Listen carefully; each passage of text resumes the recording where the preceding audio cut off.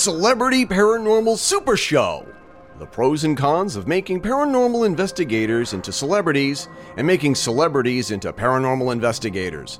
This is a Paranormal Post edition of the Fedora Chronicles radio show for June 29th, 2021. Jason Cousineau, Chris Holm from Conspire A Theory, and me, Eric Render King Fisk, discuss what happens when the paranormal investigators take themselves too seriously. And what do we do about celebrities who think podcasting the supernatural and unexplained phenomenon is easy? This conversation also covers the rivalry between Stephen Greer and Louis Elizondo, Rob Lowe's miniseries about searching for Bigfoot, and Demi Lovato's limited series for the Peacock streaming service. Once again, this is a Paranormal Post edition of the Fedora Chronicles radio show. Thanks for listening, and enjoy the show.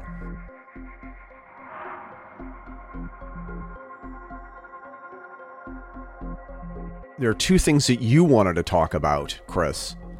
You wanted to talk about the Louis. How do you pronounce Louis's last name? Elizondo, I think. Okay. Oh, Louis Elizondo and Stephen Greer's spat. You want to talk about that? And you. Yeah, but that's not going to be long. Okay. I don't know if we want to start with that, and we can also get into Demi Lovato if you'd like as well, and her drama. Stephen Greer is calling Louis Elizondo a disinformation agent, and then Lou Elizondo is calling the government, or accusing the government of running a disinformation campaign on him. So that's like the disinfo can is getting kicked. They're playing kickball with the disinformation narrative, and it's like, okay. And then let's see, with Demi Lovato, she's going to have like a 4-part miniseries. And when I dug into her experiences, they're all, most of them I can gather are facilitated through Stephen Greer. So wait a minute, she's having a 4-part miniseries on the paranormal? It's specifically on UFOs and stuff. It's called Unidentified with Demi Lovato. And I'm trying to see if there's any connection between it and the Unidentified from the TTSA, and apparently there's not. As far as I could gather, one's owned by History Channel, and the other one is owned by the NBC, and they're not the same thing because one is parent company is Disney, and the other one is parent company is NBC. So it's a competing show. Yeah, and then so she's pretty much, how Stephen Greer, he'll give me $1,000 and I'll take you to the desert and make you see aliens. Well, she's one of his customers. Oh boy. So when she's going to bring on experts, I imagine he'll be one of those experts. Yeah, probably her primary expert. Now, what do you think about Stephen Greer? Yeah, that was my next question.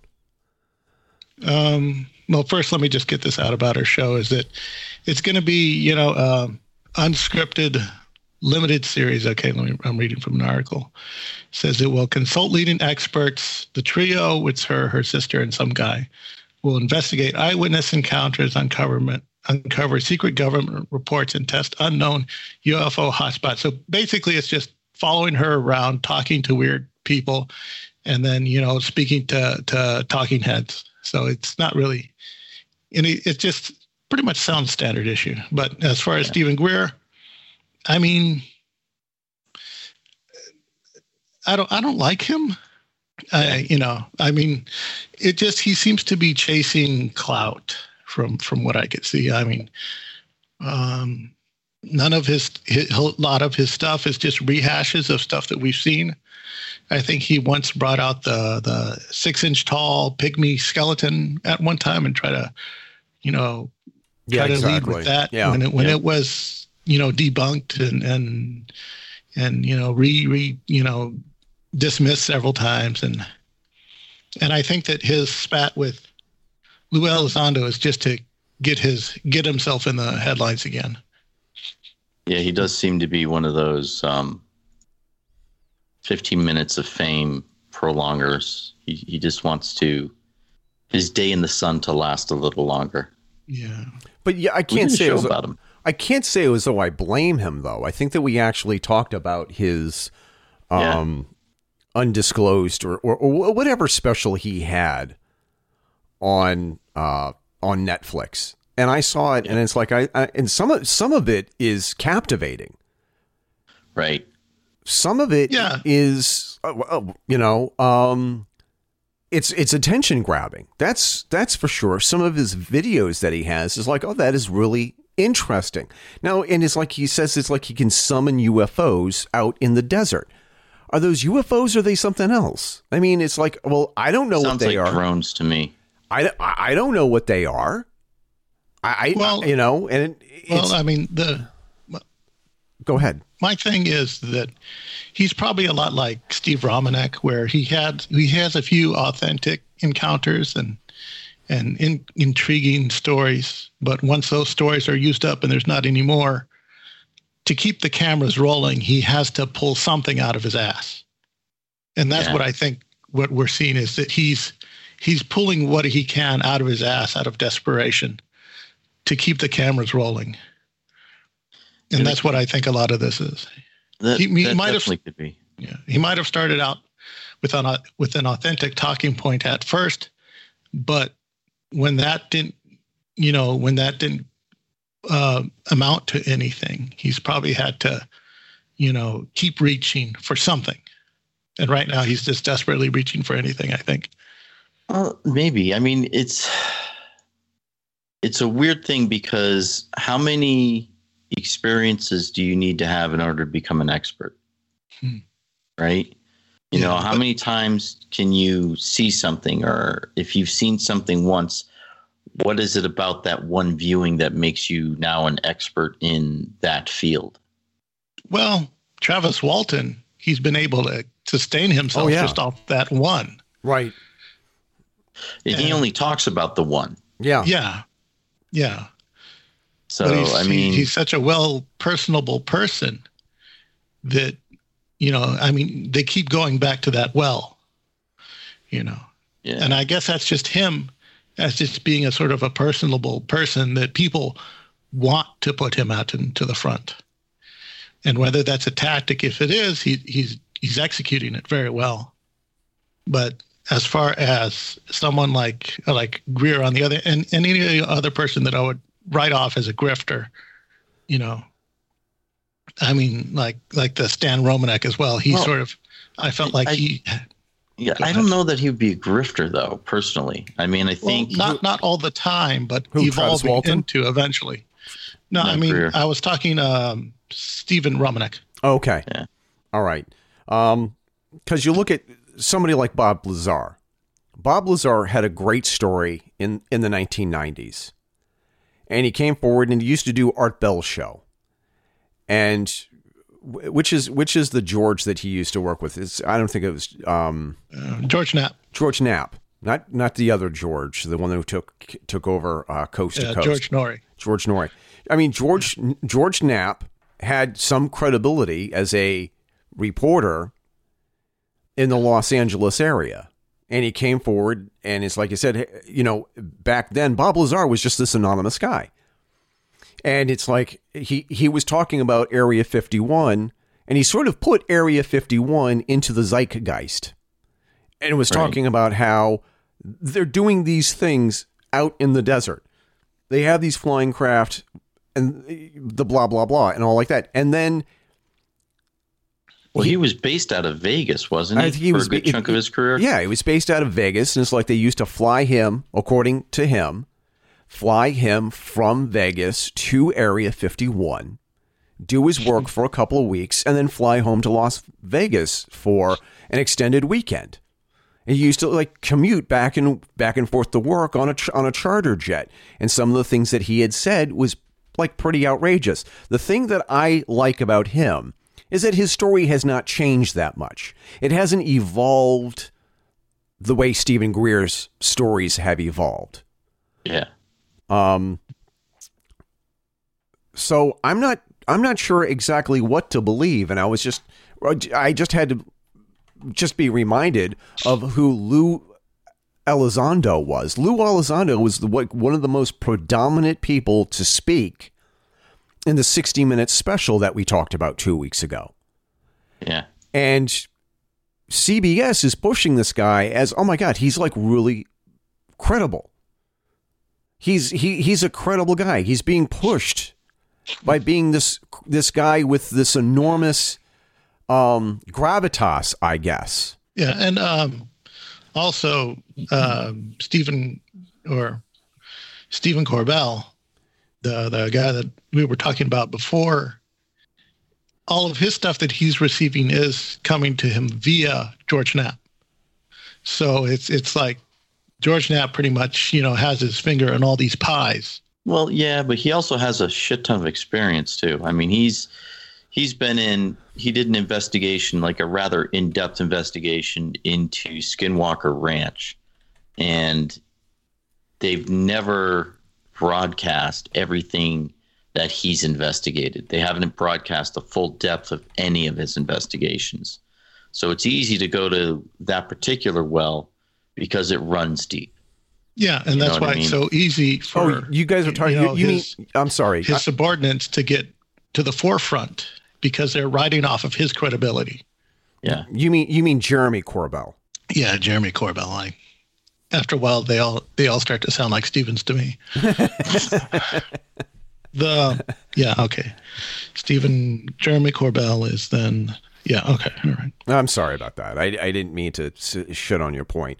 The problem that I had with Jeremy Corbell's Hunt for the Skinwalker documentary is that he shows you these boxes of VHS cassettes with all of this amazing footage on it. And we can't wait to show you this amazing footage. And then the rest of the documentary, Hunt for the Skinwalker, is nothing really other than people walking around talking about things that they said that they seen, and people sitting down and talking and having these conversations about the things that they've claimed. There's some video, but it's not enough that I think that's convincing. And I think that I'm on record for saying that Hunt for the Skinwalker is probably one of the worst documentaries I've ever seen on the paranormal. And God help me, I've seen a lot. But then Jeremy Corbell follows up with the documentary on Bob Lazar. Bob Lazar, Area 51 and Flying Saucers, which came out. I haven't seen that. And the entire thing is that, Bob Lazar basically looks right in the camera and says, look, I don't care what you think. I don't care if you don't believe me or not. I've told my story. I'm done. Yeah. And he hasn't embellished. That says more about his character than somebody like Stephen Greer, who just keeps pushing the envelope a little further and a little further. Come out to the desert with me for $1,000. I will show you how to summon UFOs. I got a buddy that lives 3 towns over that can do the same thing. He flies, we used to call them remote controlled aircraft. Now they're called drones. And he puts all kinds of LED lights on them because it entertains him. It's a good hobby for him, keeps him out of his wife's way. And every time he's out flying his stuff, people are calling into Hill Air Force Base and saying, we're seeing UFOs. It's gotten so bad that they actually have his number as part of their process. They call him and ask him if he's out flying at night, anytime they get calls. And he's like, depending on the people, he'll sometimes say, no, I'm not. I'm just kidding. Yeah, I am. So being able to summon, saying that you can go out, come with me and I'll show you how to find them. That smacks of, dishonesty to me. Yeah, there's potential for fraud there. With getting back to Jeremy Corbell, the only one of his documentary that I think I remember seeing was Patient 17 or something, where he dealt with a guy who had the implant and then they had the implant removed. It was pretty good. I watched it. It was like it went through the basic, this is the first act, this is the second act, and I was waiting for the third act, and then it just ended. the rest of everybody else adjacent to him just packed up and left, and then everything just fell through and just ended right there. And it was so abrupt. I was like, what? And I guess I was sort of like subverting expectations or something. I don't know. But what it sounded like what you were saying about the Skinwalker Ranch, it sounds like more of this sort of J.J. Abrams-esque mystery box bullshit that I don't like. Well, Skinwalker Ranch, the documentary relies on overly much, in my opinion, is the belief in the people that are saying it, that are espousing it. So if you don't believe the people, if they don't come across as being genuine to you, then you're not going to believe anything else that the documentary has to say. Then there's also Chekhov's gun.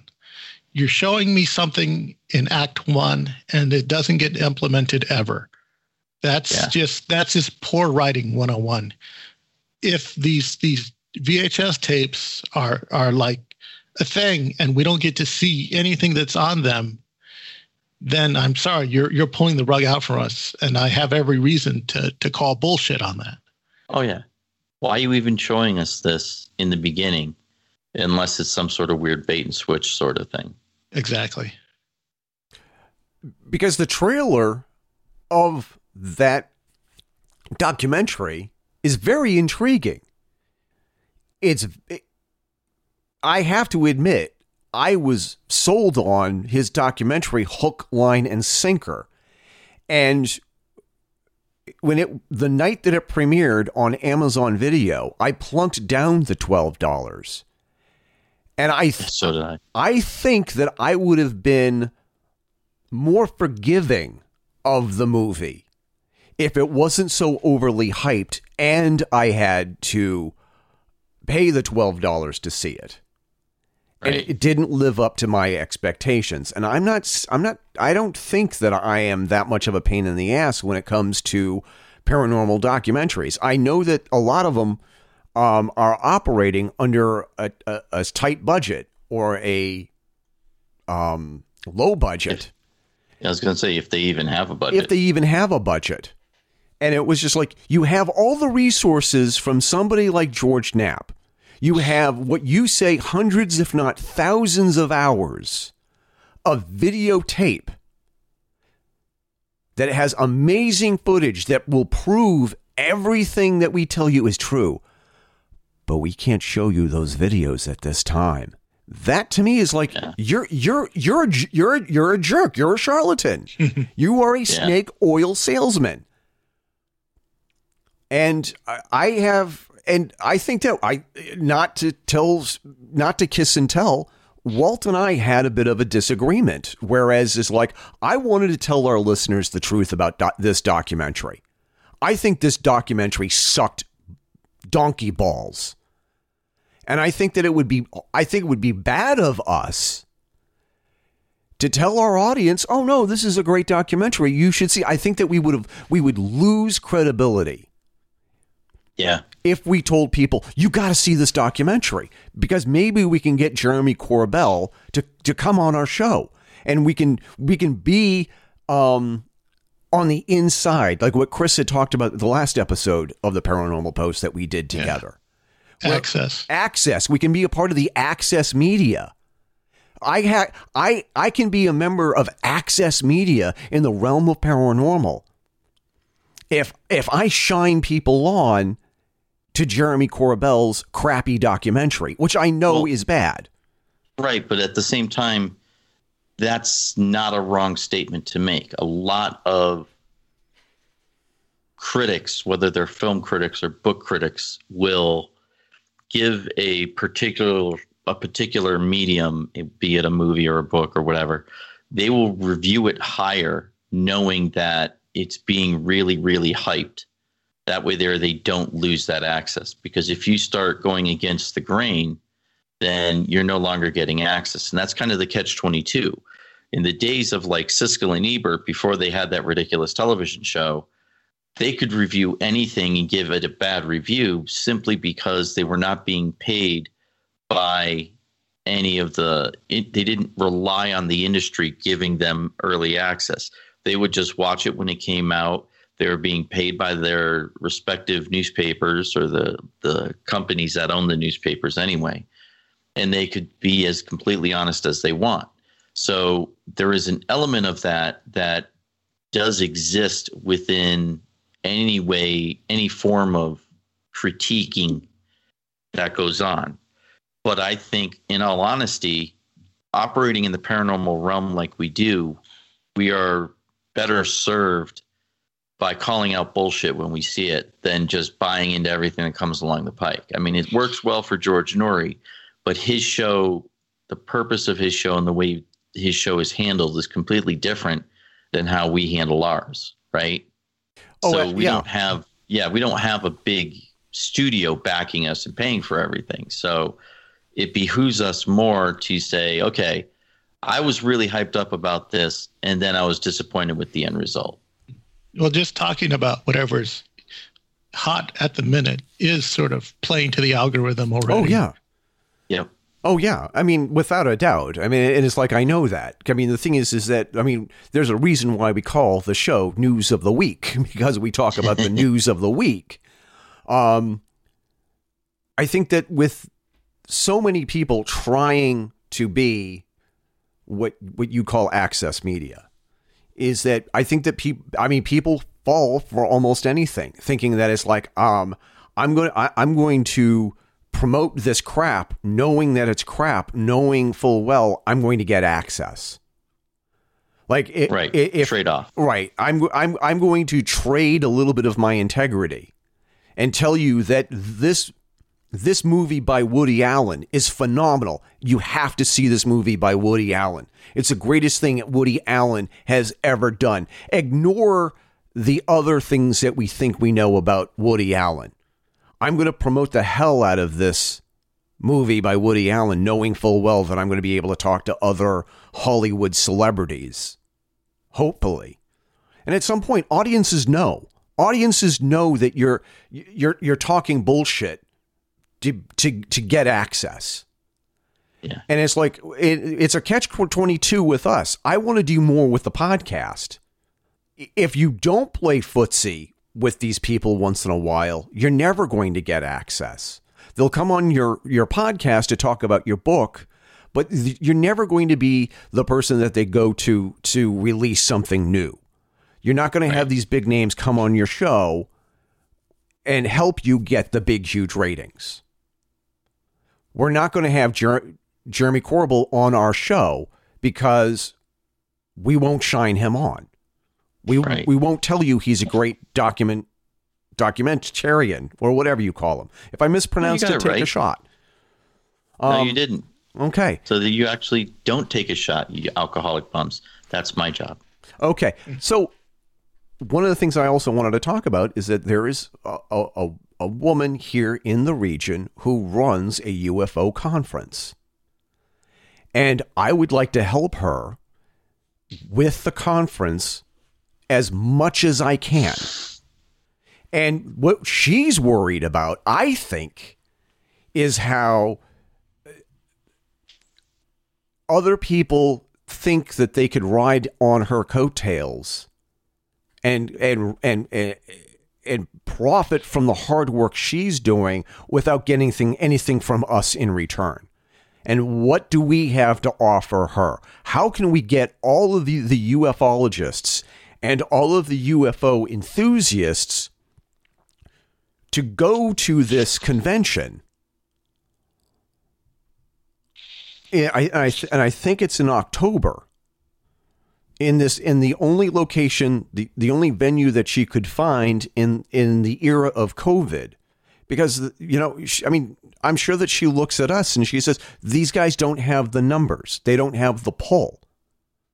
Well, how are we going to have the pull unless we help people like her and get her numbers up? Right. And it is a catch-22 because at the same time, how is she going to be able to pull in more people unless she gets the word out? And even a podunk podcast like what we have reliable numbers of people that listen. some of them might even be in the area that she's trying to draw from or be willing to travel anyway. Yeah. So what does she have to lose by using us for advertising purposes? Well, I mean, it's not only that. I mean, I also have experience in graphic design. I know a guy who does great caricatures of people who could probably help with that and an angle. And what if I said, we would like to do a live recording of the podcast at the venue at, say, midnight or 11 o'clock or 10 o'clock. Right. And have fun with it. Have people come on the guest, listen to the podcast, and do a live recording of the show. Right. What do you think of that? And she's kind of like a little standoffish for good reason, because I think that she's been burned by other people like the Jeremy Corbells of the world. Right. In which case you can't blame her, but at the same time, how do we show her we're not like them unless she gives us an opportunity to do that? We just have to keep plugging away at it and show her our true intent with our actions now. Right. So maybe what we do is we just start plugging it. We can talk about it without her permission. We don't need to have her permission to talk about it. And we can say, hey, this event is happening. This is the least information we have on it. You know what I mean? Might as well. Oh, yeah, absolutely. I think that I should clear it with her and make sure that it's okay before we start pushing heavy on this. And here's the thing. I would also like to buy advertisement and say, Jay and Eric and maybe Chris are going to be at this event. I'd like to be there and do a live recording of the show there in front of a live studio audience. Providing, of course, we don't step on any toes. Bring people up on the stage and have them talk. I'd also like to give the microphone to people who have experiences, but who have never had any kind of promotion or has never had a chance to get their story out. I'd like to be able to do more of that, starting with this convention. That would be cool. Is this that Greater New England UFO Conference and Film Festival? Yes, it is. Okay. I was listening to the context clues and looked it up. Yeah, I mean, in situations like that, all you can do is just buy a table, pay for everything to show that as just a sign of good faith that you're not trying to ride anything and ride any coattails. Exactly. And then let them see, once everything is over and of course, invite them on the show if they decide to come on, and just, be good. You can still play softball with them, to a degree. Yeah. I mean, that's just basically apparently all. You're in better physical shape than I am, Chris. Go ahead. No. When he says play hardball, Jay, he's talking about like, asking her tough questions. I know. I was making a joke. It failed. No, yeah. Yeah. I mean, just play nice and just pay for everything along the way. And then once they say like, okay, maybe I can next time let these guys in just a little bit more. Right. And because they've shown that they're trustworthy. Yes. That's what I think the most that you could do. If I could swing back to the Demi Lovato thing. Oh, yeah. For just a moment. It's that one of my concerns is that, she's, in my opinion, I probably think that this UFO stuff is just a means of chasing clout. And it's just one more way for them to get their name out there, because for some reason, it's like celebrities, they go through these ebbs and flows of hanging on to stuff just to get a rise out of the whatever culture it is. And of course, once they do, then the paranormal access media circuits, the people with the biggest numbers, they get them on all their shows. They get a new line of viewers and listeners and stuff like that. I mean, we pretty much, to me, this show that she's doing, Unidentified, is going to be like another boon for her career, like Rob Lowe had with, I believe it was him with his sons, where he had his kids do some, Bigfooting and research stuff. Is basically his kids wanted to do a show. They were able to do it because they have a famous father. And as usual, he was able to use it to get attention for himself. Because now, not just doing paranormal shows, but now all these celebrities are getting into podcasting. And they're terrible. Yeah. They're all terrible podcasts.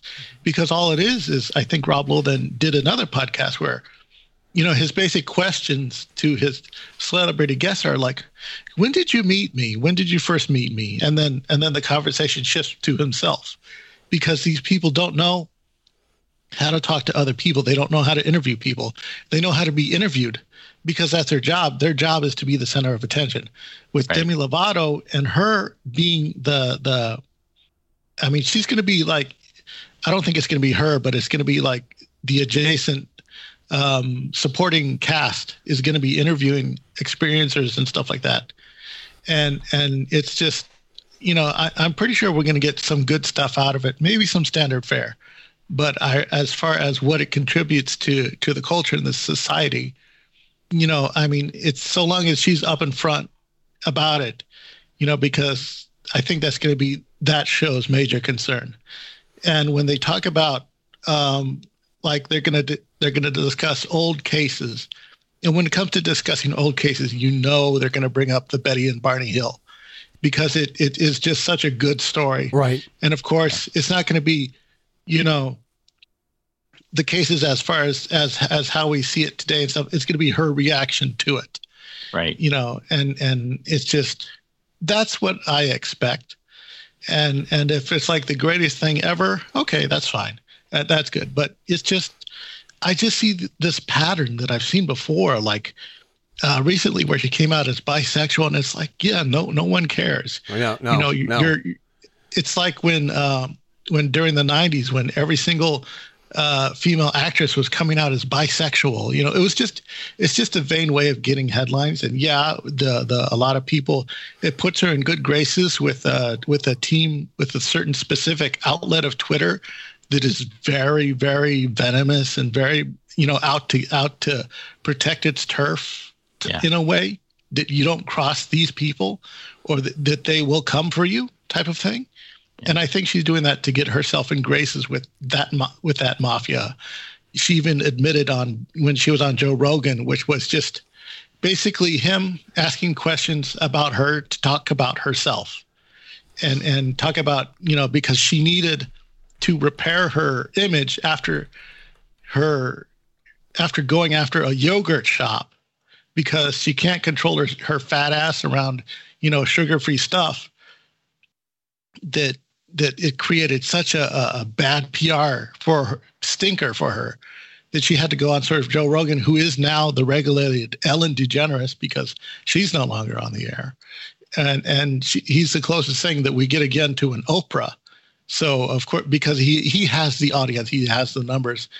So then that was sort of done in a way to, I guess, crystal clean up her image. And she basically comes, I was abused, I had drug problems, all these things. And it was just for her to come off as personable. Right. And even on there, she admitted that she had joined, what she referred to as the LGBTQ plus mafia. And it's just, I just think that these are all, just checkbox marks off to get herself in a position where she can, rake in the dough. Right. And, I've got no problem with it just raking in the dough, but it's just, this is performance art. And as far as it being done within our confines and stuff like that, it's so phony. It can definitely appear phony and fake, but it's one of those, it's the politically correct moves to make to safeguard yourself from any future criticism. So if she does something, if she comes off sounding stupid or makes something dumb, some sort of dumb comment, which I really don't think is going to happen, because I think the show will be very curated. Oh yeah. And very, very guarded. So that way they'll keep her from self-sabotaging, because when she's under management, then she's making all the right moves. When she went off against the yogurt shop people, basically tried to destroy a small business because, she's an idiot that can't control herself. Right. That was her without, managerial guidance or getting any kind of discretion on that. So hopefully, hopefully it'll get more people here, but as is with anything else, as soon as they get bored or the numbers aren't there anymore, she's going to move on to the next thing. Oh, sure. Because it happens every single time when we see, because like Rob Lowe isn't chasing Bigfoot anymore. Right. And there was this, I forgot what her name was. She was some 90s actress. She has these big fake lips. They're horrible looking. And she was doing the haunted house circuit. And she had like a haunted house show. And it was just, as soon as the light started to dim, they're onto something else. So this is what I think this is. And as far as the Stephen Greer, kicking the disclosure can down the road and stuff like that, I don't know. I'm pretty sure he's banking on her inviting him to be one of her experts and stuff like that. And the Jeremy Corbell, I like him. I like what he does. That's great. It's great that he, makes these things, but I do feel that he's riding on a lot of Knapp's credibility recently. Oh yeah. And it's not, and I'm not saying that to try to get at him. This isn't, if it was, this would totally be me punching up type of thing. But he just has this sort of, what I do enjoy, and I think it gets a bit much, is he has this sort of boyish fascination. I do feel he trips over himself when he tries to do what I refer to as a J.J. Abrams mystery box bullshit. Right. Yeah. Because during one instance, during the Jeremy Corbell, he had gotten somehow, well, it was him and George Knapp had gotten Bob Lazar on the Joe Rogan show. And it was just, the only one that was mic'd up was Bob Lazar. And every single 15 minutes, Jeremy Corbell kept popping in, just to say something. And it was, and it's like, I get it, but at the same time, dude, keep it in your pants. I expect him to just jump up on the table and fall over, and then a frog and a frog and a what do you call them, the like frog and stick of bubble gum, unchewed bubble gum is gonna like pop out of his pockets because he's this little boy, know, and it's just, on the one hand, I could totally see where it's like, come on, dude, get it contained. Yeah, a slingshot and a frog will just fall out of his pocket at any moment. Yeah, that's the other aspect of Jeremy Corbell. He says some things that are just freaking stupid, and he does not seem to understand how he is just alienating the hell out of people who would otherwise go along and listen to him. Like one of his favorite things he likes to say is like, and this is a big, huge problem that I have. He says, I'm going to weaponize your curiosity. And the way that he says it like, I'm going to do something to you that's non-consensual. I'm doing something to you without your consent. And this is something that's going to happen. I'm doing this to you, and there's nothing you can do to stop me. I'm going to weaponize your curiosity. And the way I don't know if the way I say it sounds, I don't want to say it sounds rapey. It's rapey adjacent. Yeah, that's not how you want to take it at all. Yeah, well, to hop on that point, I really do hope he doesn't become another Neil deGrasse Tyson, because he's sort of become this sort of Neil deGrasse Tyson. He's become this sort of steward of scientism, and he turned. Some people would say he ruined science by turning it into a debate, and going off just to get clever Twitter hot takes just so he could look smart and clever and stuff like that. And he does trolling. He does troll. So, and all that stuff is sort of, it's not how science works. It's not how a man of science in a position that he was put in should conduct himself. But he's done that. And because of that, so many other things that shouldn't have gotten footholds have gotten footholds. And he's made himself a joke. And the thing is, he's a big nerd in a position of power. Like when he had his, the allegations, when he tried to get Me Too'd, when someone tried to Me Too him because some woman tried to look at her planetary tattoos or something like that. And he like made a big creep of himself. And it's like, dude, come on. It's again, like I would say with a Jeremy Corbell, like, dude, chill, calm down. We're all excited, but calm down. I remember this was a UFO Jane interview where she had a round table. She had Corbell, Ryan Sprague,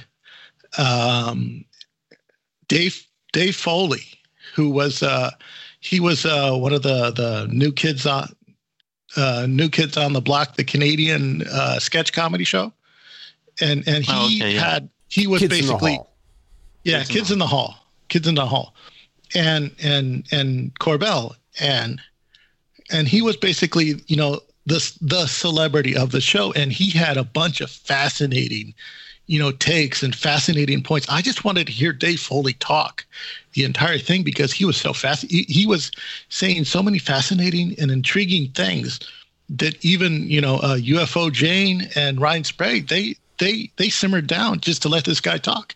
Guess who didn't? Yeah.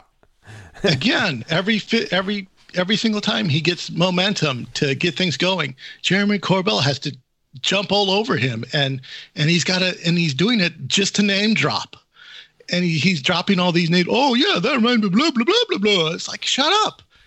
We want to hear Dave Foley talk about these amazing experiences and his theories on how things work and the paranormal and all these fascinating things. But again, Corbell, he just shoots his stupid mouth off, and it's it gets me. It rubs me the wrong way. But again, as far as with Corbell and stuff like that, I just wanted to swing around on that because I know when we first started, I was kind of like, I was half-assing it. Yeah, I think you did okay. And that's the thing about doing a podcast, whereas you know what the show topic is.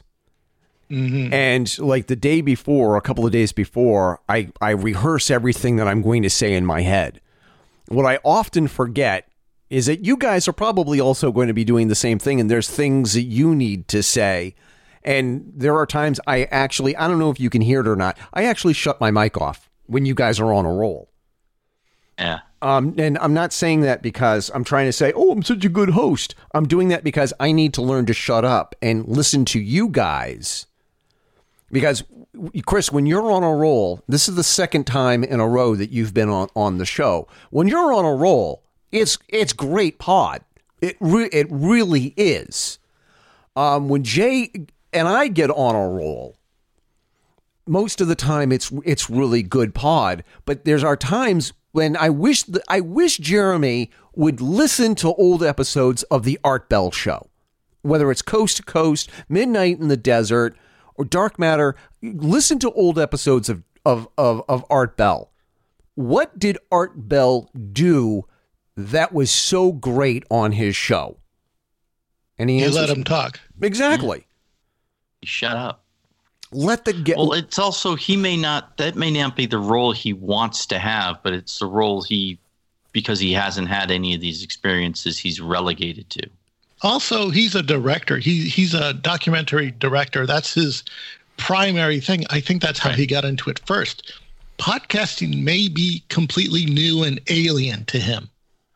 So I'm willing to give him that he does need to, I guess when you're a guest, you don't have to do as much research because you are the focus. You're the subject. But when he's a part of a panel and stuff like that, there is a certain etiquette that I don't know if he's down with, that he has gotten used to, that, he needs to listen and I definitely want him to participate and to be a part of it, but at the same time, learn the rules, because this isn't like one of the things where he can fix everything in post. Right.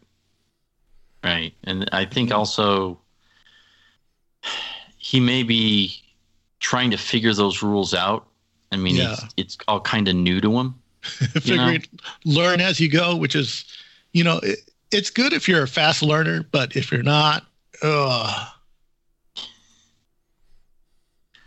Yeah, and let's face it, we all sometimes overestimate our own intellectual abilities. So, yeah. Well, I think that's why we have to have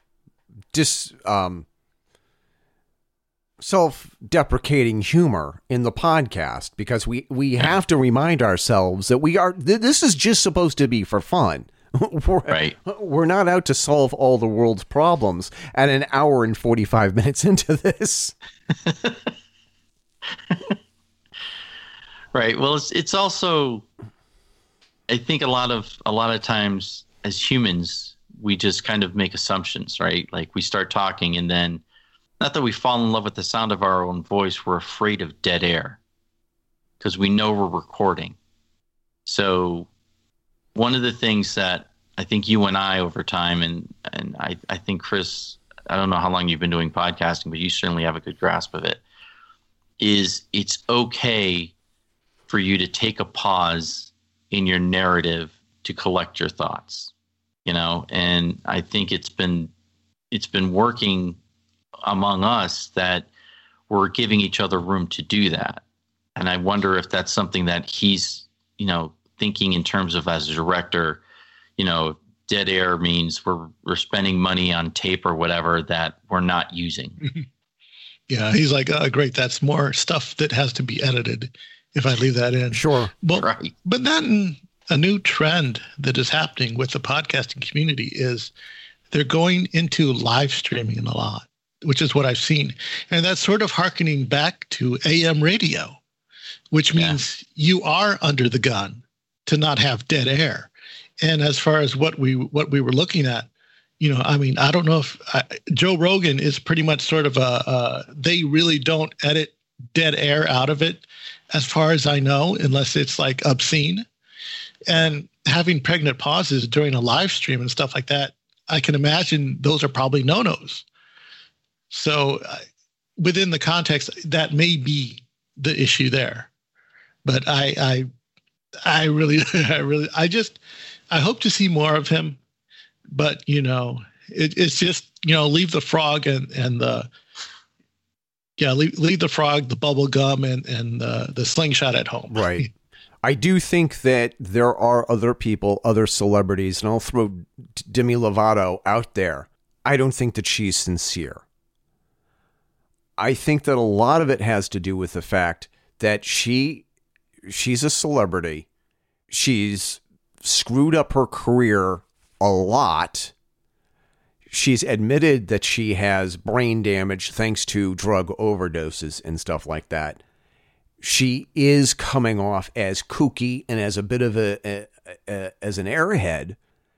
And I think that this is an attempt to cling to famedom, as it were, or broaden her brand name. I'm looking right now here at Tom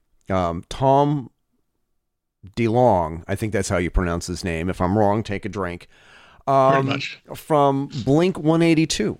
And he was part of the disclosure movement. And oh my God, Tom DeLonge is going to release something huge. He's got his hands on something groundbreaking and amazing. He's going to release it, and it's like it's going to be a part of his concert. Disclosure is going to be part of his concert, and it was just like, it's all theater. Yeah. Nothing came of it. I don't think anything came of it. Will anything come from it? Yeah. And the thing is, he stumbled so hard out of the gate, the first step, that I think that ruined any trajectory that he had with the first Joe Rogan interview that he had. I don't know if he's done any since then. No, well, I think also there's part of us that assumes that because celebrities have money, they are able to get a hold of things that the rest of us plebes are not. So they can kind of take advantage of that to an extent. Yeah, not like just money. Money, but influence as well. Because, exactly. I mean, generic rich guy, I'm not going to show him my special shinies, but some famous guy who I've seen on everything that is all fabulous. Yeah, I'm going to definitely let them look at my shinies. Right. Oh my God, Justin Hayward from the Moody Blues wants to come on my podcast and talk about disclosure. Oh my God, of course. I'm going, oh my God, Justin Hayward. Oh my God, he's the lead singer of my favorite band since I was in high school. Of course he's going to come on my podcast and talk about crazy shit. You know, of course he's a celebrity. Of course I'm going to let him come on the show. And here's the crazy thing. If Demi Lovato came on the podcast and wanted to plug her show, I don't know if I would say no. No, I don't know that I would either. Yeah, it's one of those, even though we know the beats, there's still that hope that maybe we can get a nugget out of it. But even then, there is still there is still the numbers game, and we do try to reach who we're going to talk to because we know that they're going to bring an audience with them. That's just the business. I mean, I'm not saying it's perfect, but it's just the way things are. And as much as we go on about we can still do the shows that we want to do for ourselves. But again, we do have to maintain a certain level so that way the audience, when they come in, they know what they're going to get from us, and otherwise they're going to go someplace else. Right. Yeah. To quote Gilderoy Lockhart, fame is a fickle thing. I think that's a perfect place to leave it. Unless, of course, obviously you guys is there one more thing? Just one more? No, it's just, again, I hope these people are, I don't doubt their experiences. I don't doubt, whether their intentions, I have no idea what they are. But all I ask is that, when they're in this community, they still have to conduct themselves. I mean, the rules still apply to them. I mean, They may be able to skirt over most of them because they have the repertoire and the clout to do so. But I don't think it's going to last for long. They're going to be forgotten about, if they're not, at least respectful to it, at least respectful to the community and to the people about it. I mean, Lou Elizondo, as much as we are critical of him, he does appear to respect the community. I mean, he's likable and people love him. He may not answer all the questions. He may not give us the smoking gun that we want, but as far as I can tell, he does he is open to, the community so far as even if he is highly vetted and highly managed, he does appear to have good repertoire with the community and with everybody, be they access media or, alt media like us. That is actually a great place to end it. Thanks a lot, Chris, for joining us again. Jay, thank you as always. Great show, guys. And I can't wait to do this again next week. All right. Yeah. See you guys later. Me too. Congratulations on surviving another episode of the Fedora Chronicles radio show. Find out more about the Fedora Chronicles by visiting our website, thefedorachronicles.com. That's where you can find our show notes, past episodes, and articles. Follow us on Twitter, Facebook, Instagram, by simply searching for us on those platforms. Don't forget to join our group on Facebook and follow us on Twitter so that you can keep up with what we will be talking about in the next episode. Facebook, Twitter, and our email address, fedorachronicle@google.com, are great ways to drop us a line with your comments and show topic suggestions. And if it's any good, we promise we will read your comment on the air. Support the show by contributing to our Patreon page, patreon.com/Fedora Chronicles. For a mere $1 a month, you get early access to the podcast, updates on what we're doing, and for $5 a month, you get all that and a t-shirt and coffee mug of your choice. Terms and conditions apply. Thank you to all of our listeners who are already contributing. You can also support the show and show off your incredible, impeccable taste by buying our merch at Zazzle.com/store/Fedora Chronicles. The theme songs for the show are Royal Flush and Black Cabaret by All of Musique. All other music on the show is listed on the show page and has been provided to us by Premium Beats from Shutterstock. Copyright The Fedora Chronicles 2020, all rights reserved.